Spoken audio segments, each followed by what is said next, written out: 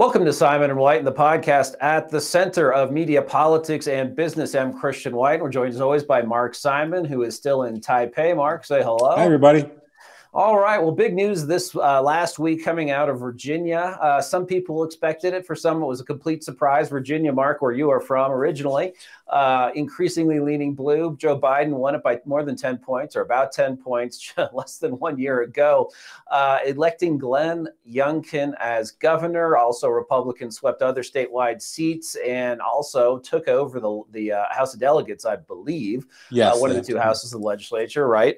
So, a big news. And my theory, I know we've been talking about this a lot. So Youngkin, not exactly, sort of like Donald Trump. If you look at his background, you would not think this is a blue collar, populist, man of the people, willing to fight the culture war kind of guy. He was president of Carlyle Group, after all. That's pretty white shoe establishment Republican at the end of the day. But I think here's someone who sort of channels what is best at Trump, meaning he's willing to fight, not afraid of cultural issues, not willing to let the media and the Democrats define what the issues are. He sort of takes the active role. And is adaptable. He's not out there talking about marginal tax rates. He's talking about what people really find important here and now, which in Virginia was education and this wokeness that's being inflicted by lefty teachers, school boards, principals, etc. So, my theory is that this actually was a very bad election for Donald Trump, in that it shows that you can take his ideas and what's best of Trump, but potentially dispense with the man himself. What do you think? I think what it showed is that the way out for Donald Trump from all of this is to do what he did with Youngkin. Basically say, go vote, vote, vote. You got to win. You got to vote to win, and stay away from it. In other words, this is his chance. He can rightfully in some way claim to have a hand in this. You know what I'm saying? He got his people out. People who sat home, by the way, when we had a wonderful candidate in Ed Gillespie lose a while back. Ed was a good candidate. I know Ed. He was a solid candidate. And, who wouldn't vote for him? It was the Trump people that wouldn't vote for him because he's not conservative enough. Here's my position, what happened in Virginia. Essentially, and this is why I think you're right, Donald Trump's in trouble. Essentially, they have seen the beast. In other words, everybody down there, they knew their guns were in danger. They knew the school board, they were coming for the school boards.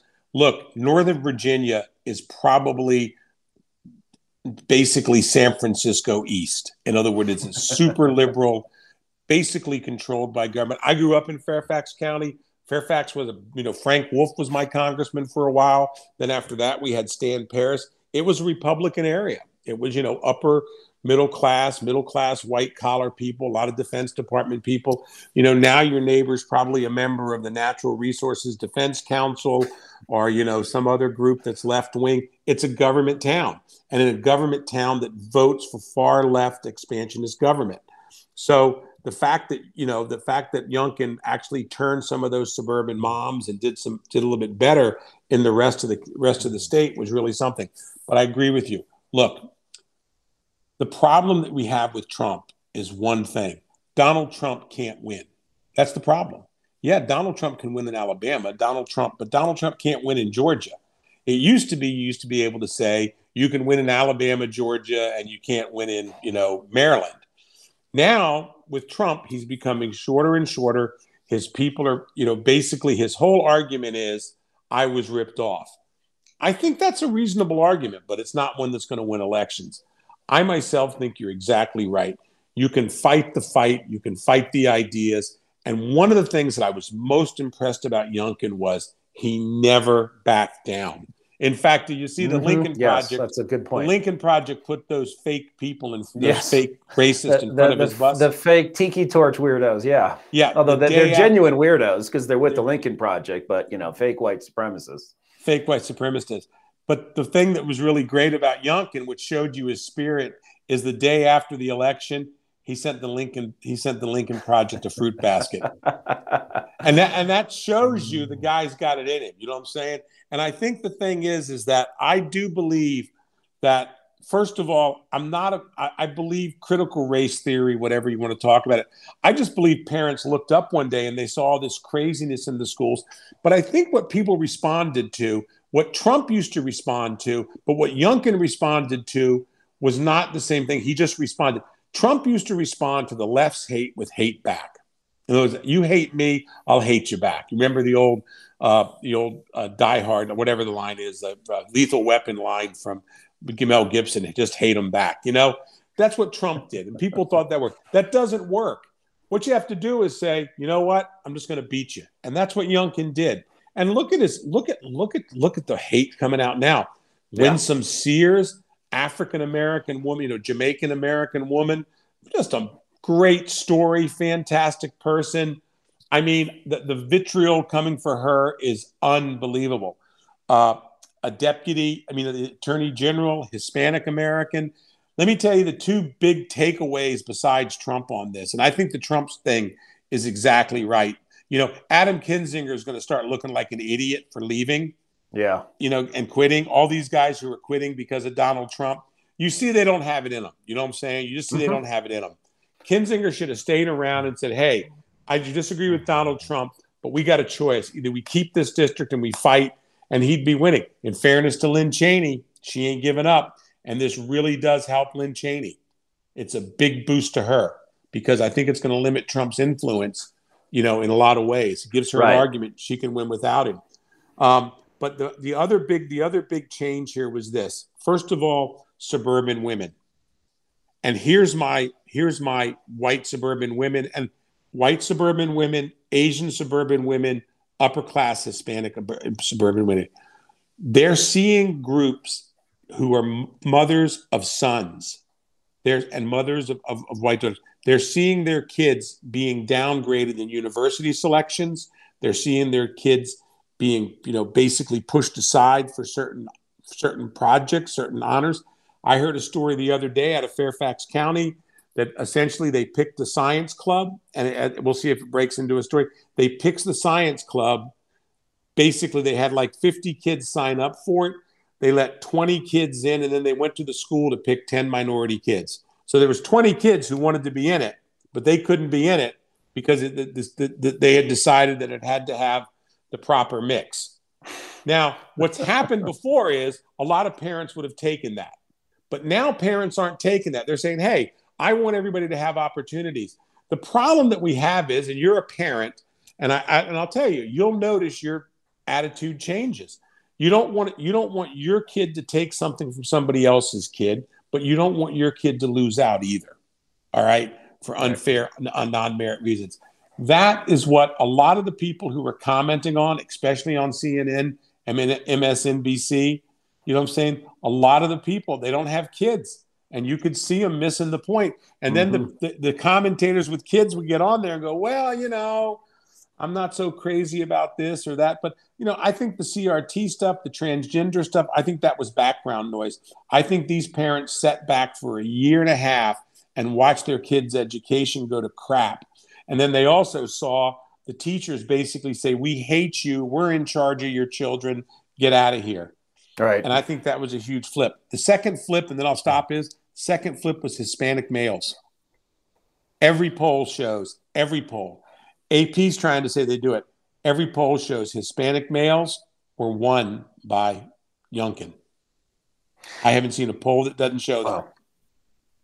And that's a big deal. Yeah, that should terrify the Democrats. That's all they have is this sort of demographic.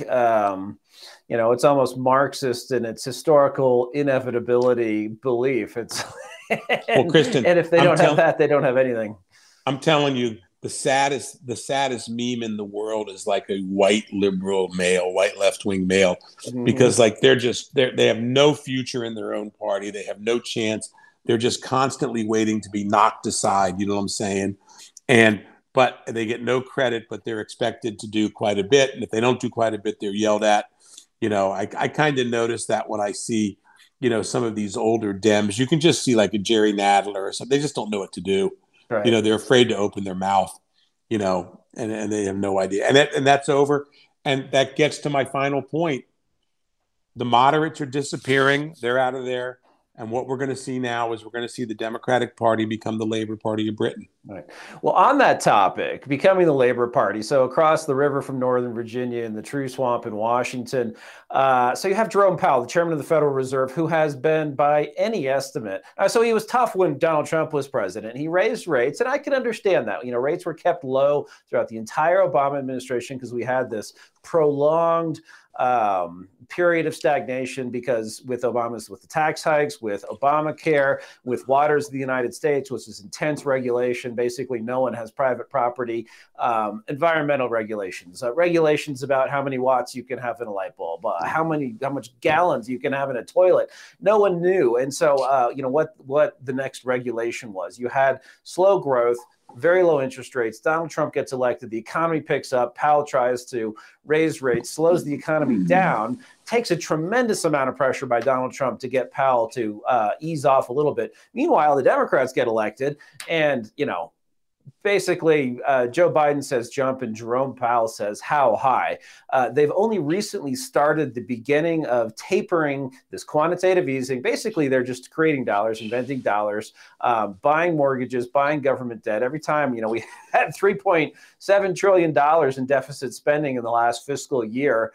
Half of federal expenditures were borrowed. That's just money that was created by the Federal Reserve. That wasn't people snapping up bonds in the private sector or some, World War II style, patriotic buying of U.S. bonds. Anyway, we're not going to curtail that right now, even though the economy is humming along and we have real inflation, especially in food. It's going to taper through June. The market thinks there'll be 2 or 3 interest rate hikes in 2022. We'll see. Anyway, despite that intensely accommodative monetary policy, the fact that Jerome Powell has basically acted like he's not independent, at least not of Democratic presidents. He's basically like a DAS, a Deputy Assistant Secretary over at the Treasury Department. That still isn't good enough for Elizabeth Warren, and it may not be good enough for Joe Biden. His term is up in January, and the progressives want Lael Brainard, who is wife of Kurt Campbell, Asia Policy Supremo, over at the White House, and a woman who's seen as even more accommodative, more in favor of regulating finance, more of, frankly, Elizabeth Warren's type of person. And it's unclear. I mean, maybe Biden just met with her for the sake of meeting with her. It's odd that he needed to meet with Powell. I think they two know each other pretty well by now, you'd hope. But what do you think here? Is this just that it seems like despite the election, the Democrats are still listening to AOC and Elizabeth Warren?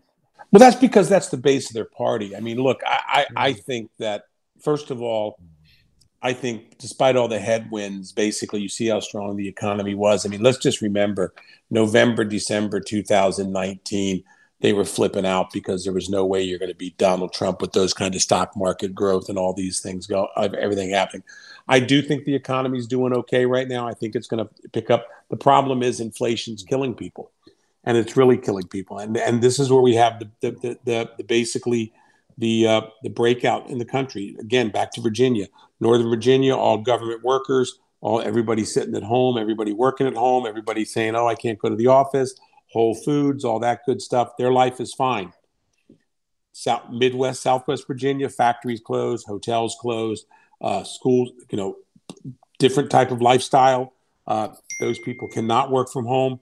Guess what? That means that, it was a harder life on them.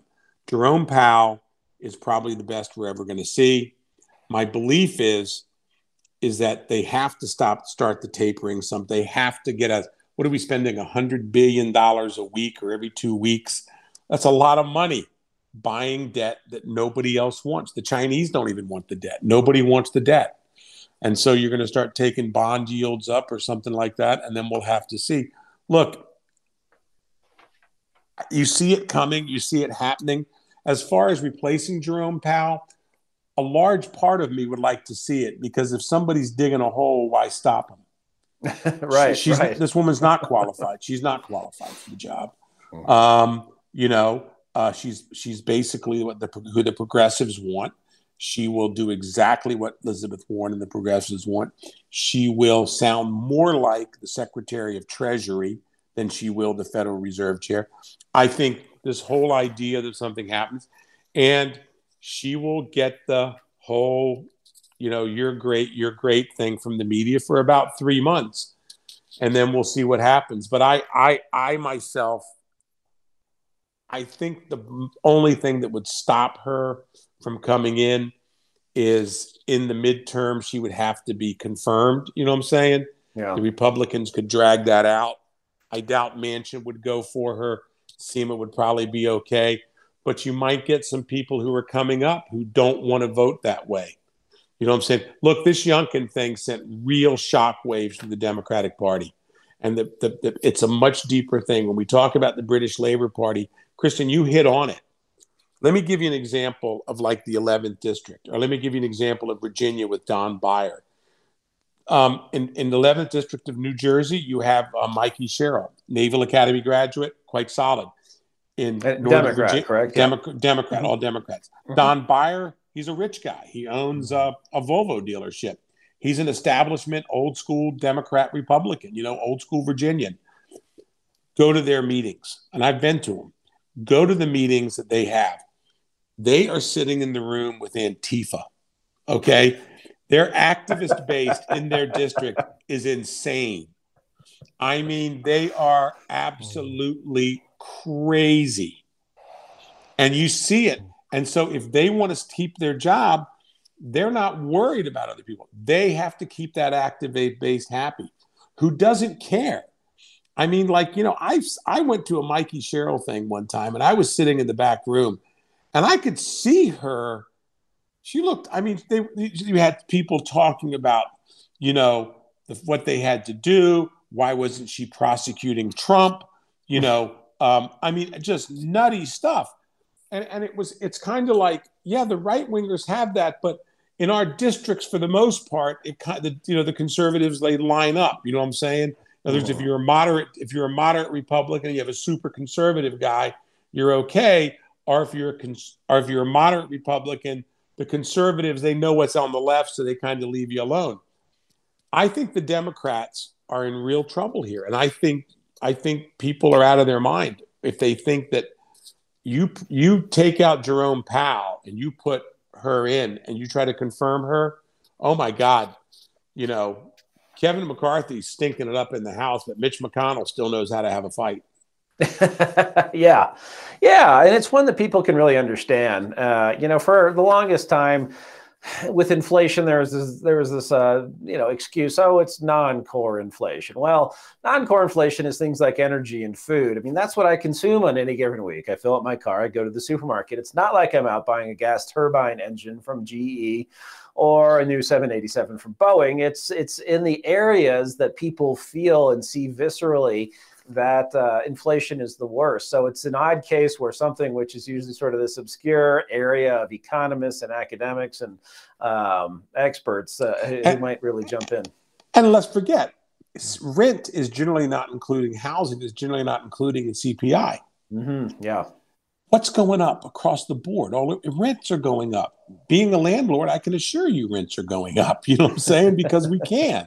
Right. All right. The rents are going up. Now, if I raise somebody's rent 6%, okay, for this person, that's $120 a month more. Okay, $120 comes out of their pocket every month. We haven't raised rents in these units in 4 years, but we finally just said, look, we're getting hit with inflation. The contractors coming over are raising the prices. And everybody agreed to it because we got a great place with a great location. But all of a sudden, you're sitting back going, holy crap, inflation, 6%. That's $120 a month. You know what I'm saying?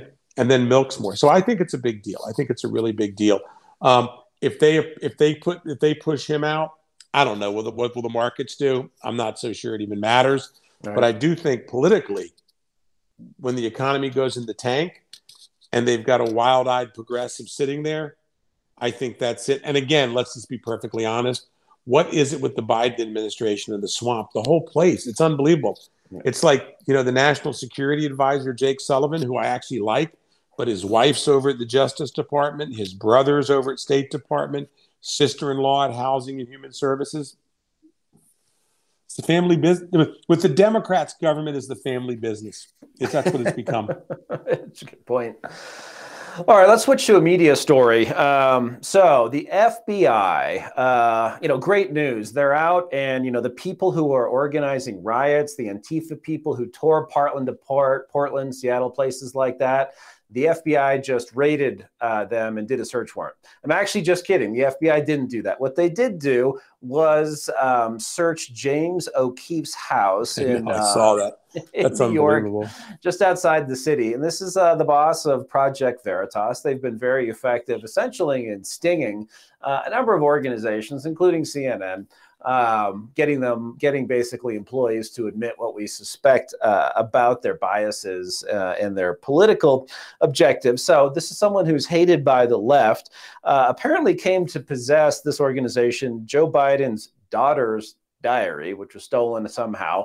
They received it. They decided that they couldn't authenticate it, didn't use it, and actually turned it over to law enforcement. So I'm not sure what's left to search in O'Keefe's house. But, this, I think, just reinforces that the FBI, the Justice Department, has a political objective. I mean, point to me, with the exception of, the person who was recently indicted for lying to the FBI as a result of Russiagate, basically the fake dossier on Trump. He was one of the sources and then lied to the FBI. But aside from that, which was actually an independent counsel within the Justice Department handing down an indictment, I mean, does the FBI prosecute Democrats or just Republicans?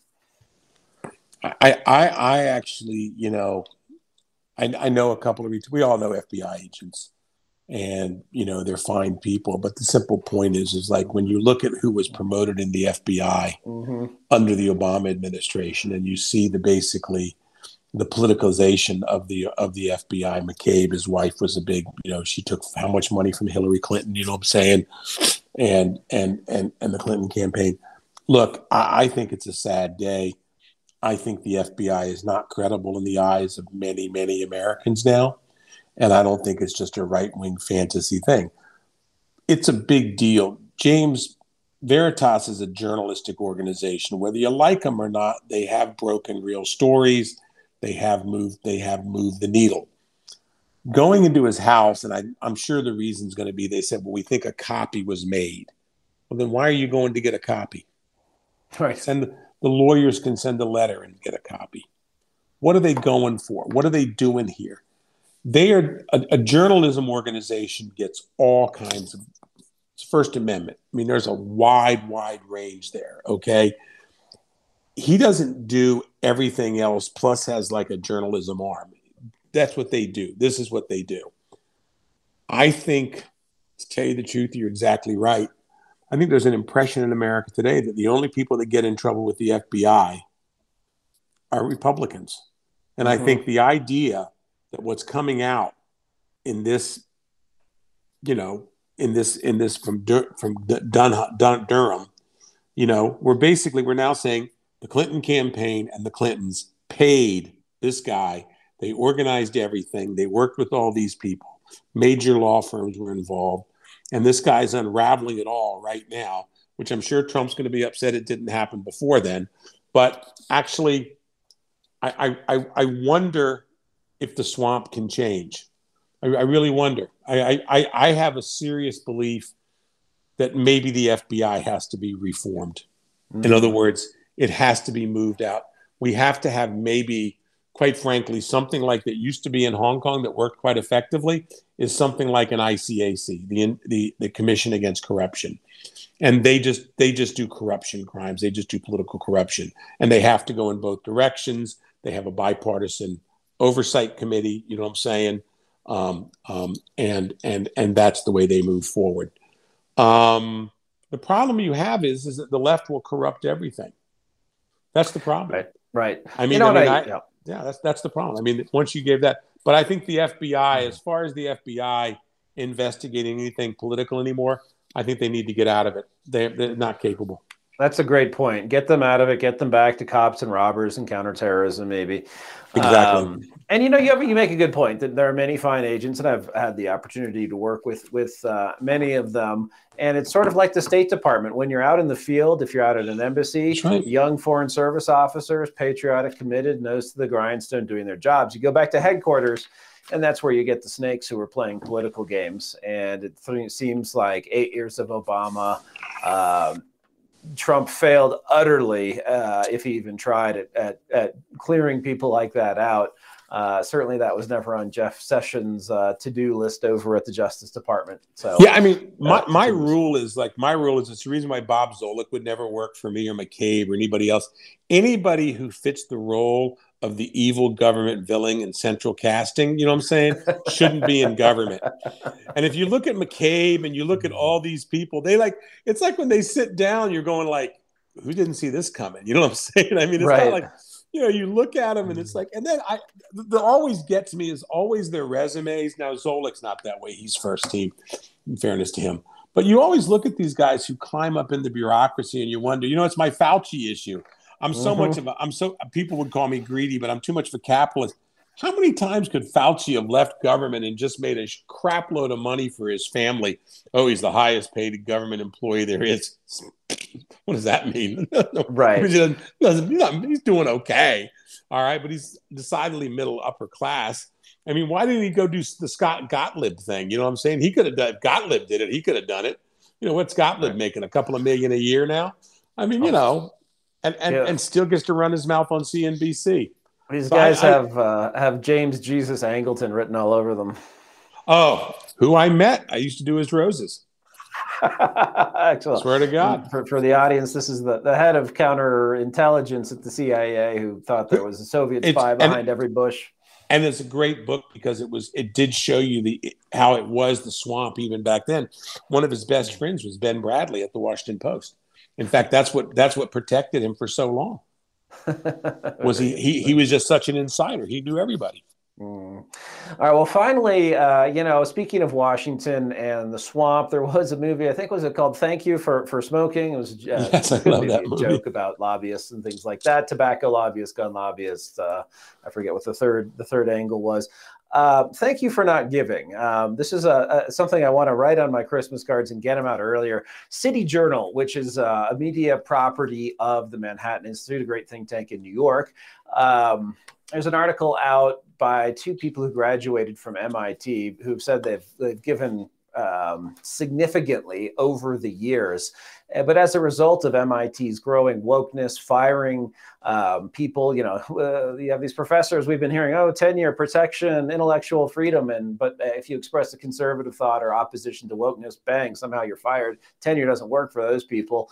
And a curriculum that's moving away from science and math and getting more and more woke. Finally, just people saying, do not give. And MIT is one thing. And frankly, I went to Tulane, which wasn't exactly, it's not like Smith College, and I didn't exactly take comparative, lesbian literature. So I found a little precinct of the college that was at least conservative, non-political, et cetera. But you have, these institutions just going farther and farther and left, and still Americans who are non-political or centrist or conservative giving significant funds. Do you think that's going to end? Should it end?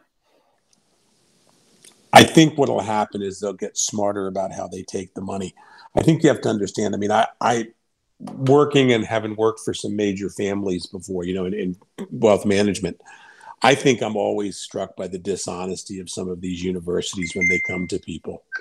It's just always amazing to me how dishonest they are. And, give us this, give us that. We'd love to get this from you. We'd love to get that from you. We'd love to get all these things from you. And then, you give them the money, you turn around and, they're teaching crazy stuff that you don't believe in, but they just want your cash. I think some of them are so big now. I mean, if you have Harvard with 50 billion, or if you're if you're UVA with 7 billion, they'll get their money in other ways and they'll trade it in. But for you as an individual, here's investment advice. Investment advice you can bank on. Any money you give is not going to help your kid get in college anymore, unless it's just massive. But if you're giving $10,000, $20,000, $5,000 a year to your university, that's not going to help your kid. You're the enemy now in the eyes of these admissions guys, because they don't want your money and they're happy to have taken it and let it go. I believe in local giving. like, I still give to my kids' Catholic elementary school. Mm-hmm. I buy them stuff. What do you need, sister? I need this. Okay, I get it for them. My son's school, I still try to find if there's time for me to give them something. I believe in these educational programs. I think the idea of just writing a check to somebody is ridiculous. Now, and who's not going to do what you want? Universities have plenty of money. They don't need the money. They're not using the money for anything but building programs. One of these days, and it's coming, someone's going to start rating universities on the effectiveness of the staff. You go to somebody. What was it? Schools? Somebody told me the other day. Oh, Columbia. If you go to Columbia, if it was an army, you'd have like 20,000 guys in the rear and 10 guys up front fighting. I mean, right. The number of non-teaching people, who are getting in front of the students, it's unbelievable. It's like, it was something like 6-1, literally like 6-1. And I don't even think they were counting the janitors, who are contractors. That's right. It's not just, it used to be the liberal professors who were sort of the vanguard of the left, and now that's not the problem. It's the 18 provosts for diversity, inclusion, and equity who are making well into the six figures. That's where I never found the professors to be a problem. My favorite two professors in college, one was a communist who had to leave the Marine Corps because of it. I love Dr. Huff, but he encouraged. And then I had another guy who was this, actually he was preaching climate change, but I think he was talking about the Ice Age. That's how old I am, But he was preaching he was talking about the Ice Age back years ago. And it was an amazing, amazing thing to listen to the guy. But he was open. I think where there's a chance for discussion and things like that, you're okay. The problem on college campuses now is you give money, and that money funds a provost who basically doesn't even let the discussion happen in the professor's class. And if the professor brings it up, then the professor has somebody coming around the back for him. You know what I'm saying? I mean, could you imagine, what was that movie, The Paper Chase, the TV show about like the college professor, who was this arrogant old guy? Harvard Law School, yeah. Mm-hmm. Harvard. Could you imagine? He would be out in a week. Yeah, he would. Yes. No, they'd throw him out in a week because somebody said something. All right, our next thing, what we need to talk about is companies to avoid because they're woke. And we really need to go back to the go woke, go broke. But I think these universities, I think the big ones, just don't give them your money. For God's sake, don't give them your money. Give your money locally. Can I tell you something?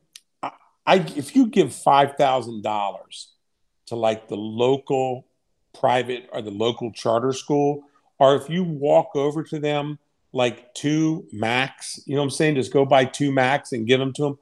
Oh my God. It is such a good feeling. It's such a great feeling. And I've done it. You give it to them, and all of a sudden, there's 20 kids a day using that computer. You know what I'm saying? It's impact. It's your money has impact. And I think most programs in schools know how to do it. Heck, give money to, a local old people's group. Give money to anybody. You know what I'm saying? I'm a firm believer in that. You should give and give generously. But for God's sakes, don't write a check off to Harvard University or Georgetown. I don't give right. Georgetown or East Carolina a nickel. Yeah, no, I don't give Tulane or UCLA anything either. All right, so next episode, we're back to go woke, go broke, picking on woke corporations and telling you who not to invest in. In the meantime, thank you for not giving. And that's all the time we have for this episode. We'll see you again soon.